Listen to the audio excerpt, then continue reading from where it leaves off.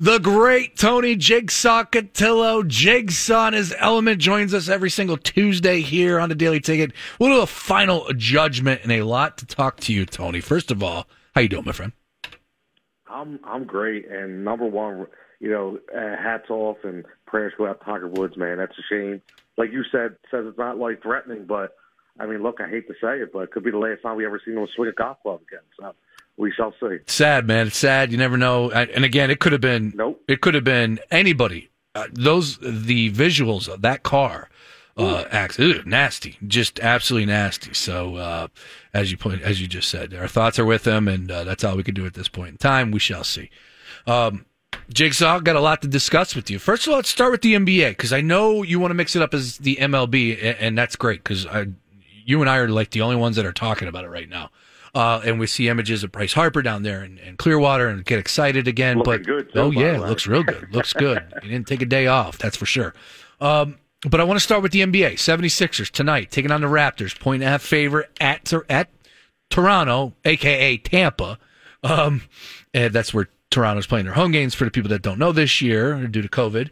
So how did the 76ers come away with the victory versus a team that has owned them? They're straight up kryptonite for the 76ers. How did the Sixers come away with a victory tonight? I'll tell you, man, I am so excited for this game because I want to see if they make the adjustments that we both know they need to make. Number one, they need to be more decisive with the ball. There was a lot, and in this, we talked about Ben Simmons being more decisive, but you looked at Tobias Harris, you looked at Danny Green, looked at Shake Milton. Everybody was afraid to shoot the ball in that game, and Toronto is probably one of the quickest and shiftiest defensive teams in the NBA. They get in your face quick, and they get in your face hard. And the Sixers weren't ready for that in that game. So the biggest way they beat Toronto, in my opinion, because Tobias isn't going to have a shooting night like he had again tonight. It's not going to happen. Ben Simmons was the bright spot in that game. Isaiah Joe as a low-level bright spot as well, coming off the bench, playing more minutes. But tonight, in my opinion, Sean, they just have to be more decisive, and they have to shoot better. It's that simple. All right. Looks like Lazio is on the board, so there goes my 5-0. Damn. Sorry. That would have been a nice payday. It's 4-1. I took a shot at it. 5-0 would have paid out major money. But, oh, well, what are you going to do? The victory is all I need. That's all that matters here. With that being said, although he might be offsides, Jigsaw might be offsides, and that goal would be coming back off the board. Let's go to VAR. To the Sixers, though, just as far as what we've seen this season, they could defend the three-point better. And that's how Toronto was able to come away with that victory on Sunday night. They were just unguardable from the downtown. How do you get better at defending the three? I guess I want to ask you that question. What approach would you like to see the Sixers take to get better at defending the three? Because that's all anybody does anymore is shoot the three. Yeah, for some reason in that game, even with that, they were still in the game. But the way you defend better against a three, you have to fight through screens. Right? You have to fight through screens, and you have to get to your spot faster and quicker. And it's exactly what Toronto does. If you look at that game film, that's why Toronto was so good defending our three-point shot. Tobias at one point was like 1 for 9. It's because every time he went to square up, somebody was in his face, something we couldn't do because we couldn't work around the screens. Nick Nurse went small in that game. He went small and he went fast. And that is the way, in his mind, to beat the Philadelphia 76ers. We will not let Joel beat us down low, and we will let everybody else try to beat us. And unfortunately, nobody could have stepped up except Ben Simmons, and that's why we lost that game. Yeah. Well, tonight, they got another match, so we'll see if they're able to finally figure out Toronto and come away with that victory. Would you back the 76ers tonight, or would you just stay away from this game? You would back the Sixers. No, I'm going in on the Sixers tonight, man. I can't wait. I think honestly, I think if this was a Brett Brown team, I would feel completely different. But I think Doc Rivers went right into the lab, went right into the game film, was like, okay, this is the adjustment we make. This is what we do. And I think tonight they come out as a victor.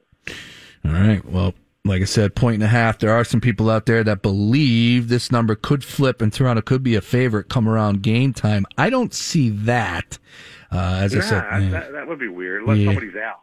that we don't know about. Yeah, that's true. Seth Curry is listed right now, but as long as you get Ben and Joel in there, I don't see this number flip, or Tobias. As long as those three are in there, I don't see this number flipping at all. The T Cotillo 23 is where you can find them on socials. Heat Ratio Sports, kicking butt and taking names. You're going live this evening.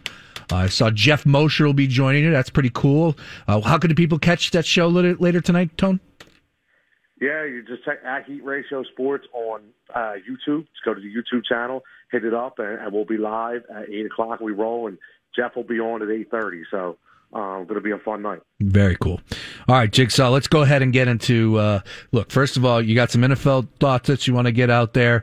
Of course, we'll continue to talk NFL all season long, but I'm starting to get the itch for spring training. I'm starting to get the itch for the Major League Baseball season that hopefully is right around the corner. Hopefully they do play 162 this year, but I'm not holding my breath on that. So for the people out there that are talking about possibly playing some season-long wagers, I would just hold up on that because the books, they need you to play 160 at the very least. And I don't know if that's going to be the case. So I'm going to wait on my futures until we get around the opening day mark. But as far as I'm concerned, it's been a crazy offseason again when it comes to the young talent, and the Padres ponied up in a big way, $340 million Fernando Tatis.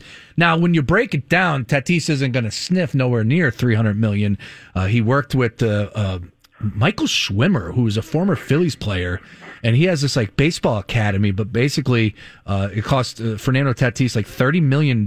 He came up with him. So that's $30 million to them. Uncle Sam gets their cut, taxes, all that good stuff. At the end of the day, Tatis, I'm not going to cry him any tears, but I think he's going to end up with like $128 million out of the 340 days being paid, which is just crazy, but still. As far as the Padres are concerned, did they get a bargain here? I think they did. I really do. I mean, you're talking about one of the top three young best players in the game. You're looking at a guy in 143 games, hit 301, 39 home runs, 98 RBIs, and stole 27 bases, and is not a liability in the outfield, which a lot of people are nowadays. So this is a kid who plays all the every day. He's not injured. One thing about young players is you see a lot of young players that pull a lot of hamstrings, have a lot of soft tissue injuries because they don't know how to take care of their body. That's one thing about Tatis that you do not see. And the San Diego Padres as a team had a historic offseason by getting two former Cy Young winners in Blake Snell and Yu Darvish to put in their bullpen or put in their starting rotation that was very good last year. So this Padres team, we all laughed. I know I did because I wanted no part of Manny Machado. And when Manny Machado went to San Diego, I was like, goodbye, Manny. You're perfect for you. West Coast boy. It's all about Manny. Maybe Manny knew what we didn't know, and he knew he was going to a team that in a couple of years was going to be a serious contender in the West. Yeah, well, the Padres are fun, but when it comes down to that division, there's no way you could pick them above the Dodgers, right? You know what, Sean? I actually would pick them over the Dodgers, and I'll tell you why. And I know the Dodgers because you're Jigsaw probably goes right. Well, here's the thing: the Dodgers rotation probably goes 8 deep, but I don't care, defending champion or not, doesn't matter. Sometimes you know how hard it is to go back to back, how hard it is to get back. Right? We talked about that, and they made two moves. Now, again, a lot of people are going to say, "You Darvish." Listen, it could have been a mirage last year. You know, the guy has a lengthy injury history. But you're forgetting the rest of the rotation.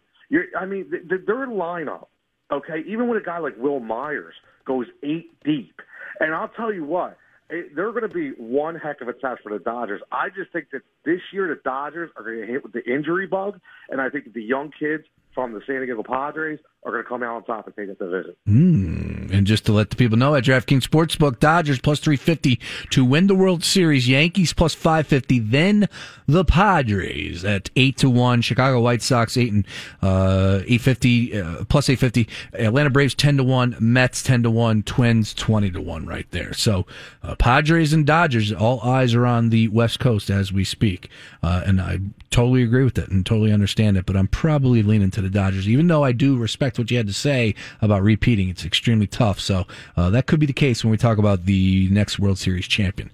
Keeping it moving, T. Cotillo 23 is where you can find him on socials. Let's talk about some other teams as far as the Major League Baseball season is concerned. The Atlanta Braves, is it their division in the East?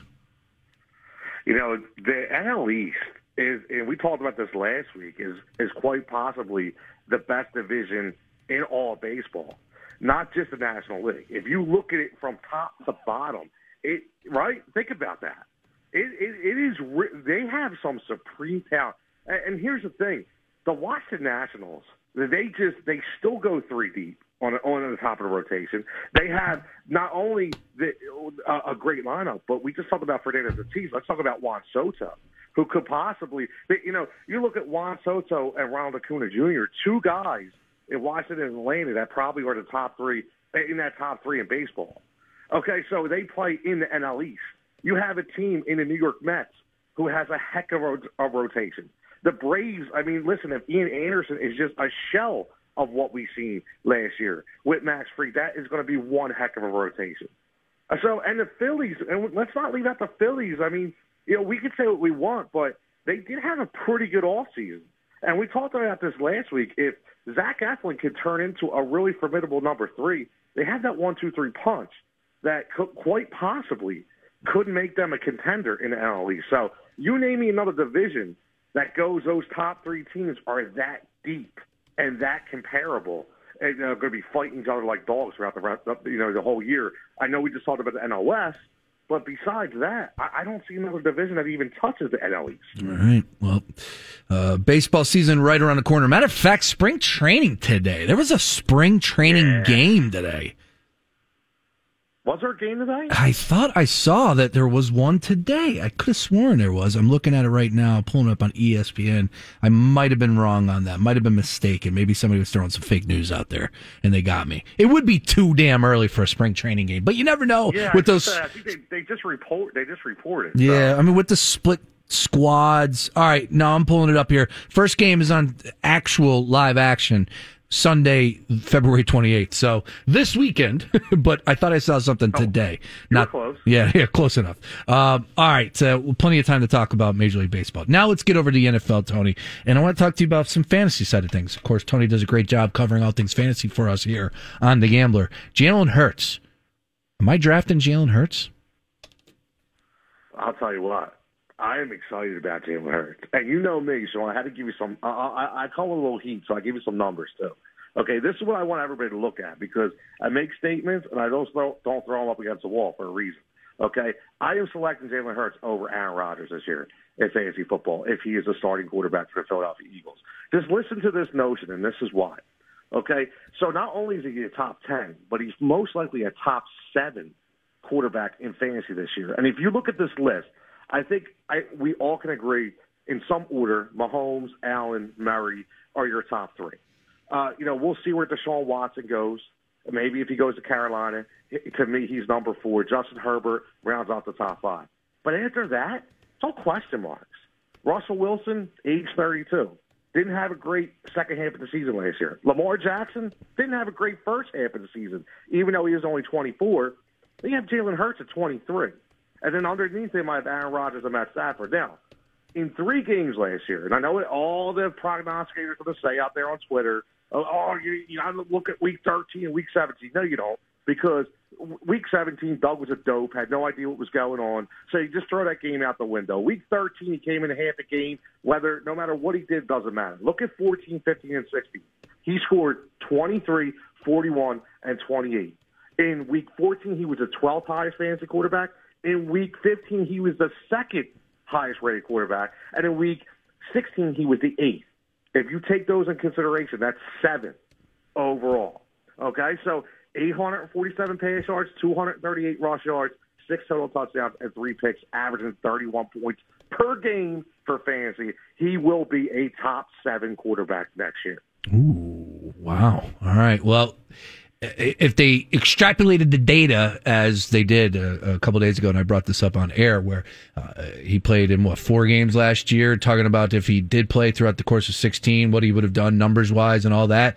Running the football, they're looking at 10 rushing touchdowns if he played 16 games. Yeah, that's really damn good. I'm just curious to know. What you have to look at. Yeah, well, just the arm and who's going to be catching the ball for him, and is that successful through 16 games? Can that work? These are questions that will be answered, but I don't know where I'm at. I do know this: Jalen Hurts, if he's there and he's on the board, I think you have to take him. I do, because I think he's going to put up a lot of numbers. Well, here's the thing: if you're faced with the decision, Jalen Hurts or Matt Stafford with the Rams, who do you go with? Jalen Hurts or Matthew Stafford with the Rams. Yep. Do I have to pick between those two? I'm just saying, if you come up, right? Patrick Mahomes. Well, if you right. All right, throw Lamar Jackson in there. Wow. If those 3 guys are sitting there, who are you taking?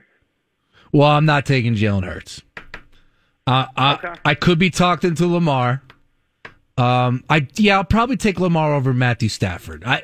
It's just new. It's fresh. I hear how it's going to work. I need to see it. I'd probably stay away from Stafford altogether unless I have to take him.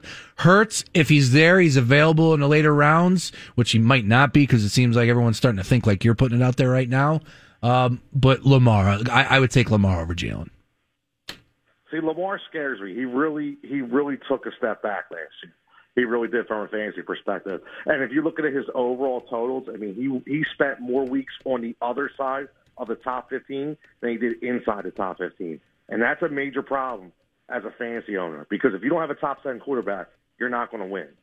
So, and you're drafting this guy as a top 10 quarterback, and he just didn't produce last year. All right. Uniman Jigsaw as usual. T. Cotillo 23 is where we can find you on socials. Tonight, Heat Ratio Sports going live. Jeff Mosher. Fantastic watch. If you're sitting around later tonight, just get on socials. You'll be able to find Tony and tune in, because it's always a good time to catch those guys when they go live. Jigsaw, fantastic stuff as usual. Tomorrow, look forward to your vignettes. Keep them coming, man. You're dialed in on the NBA fantasy scene, my friend. Getting there, buddy. Getting there. We're getting there. 3 hits a day. 2 for 3 every day. If we can continue that, we're golden. Damn right. Tony Jigsaw Cotillo. There he is. Tony, appreciate it.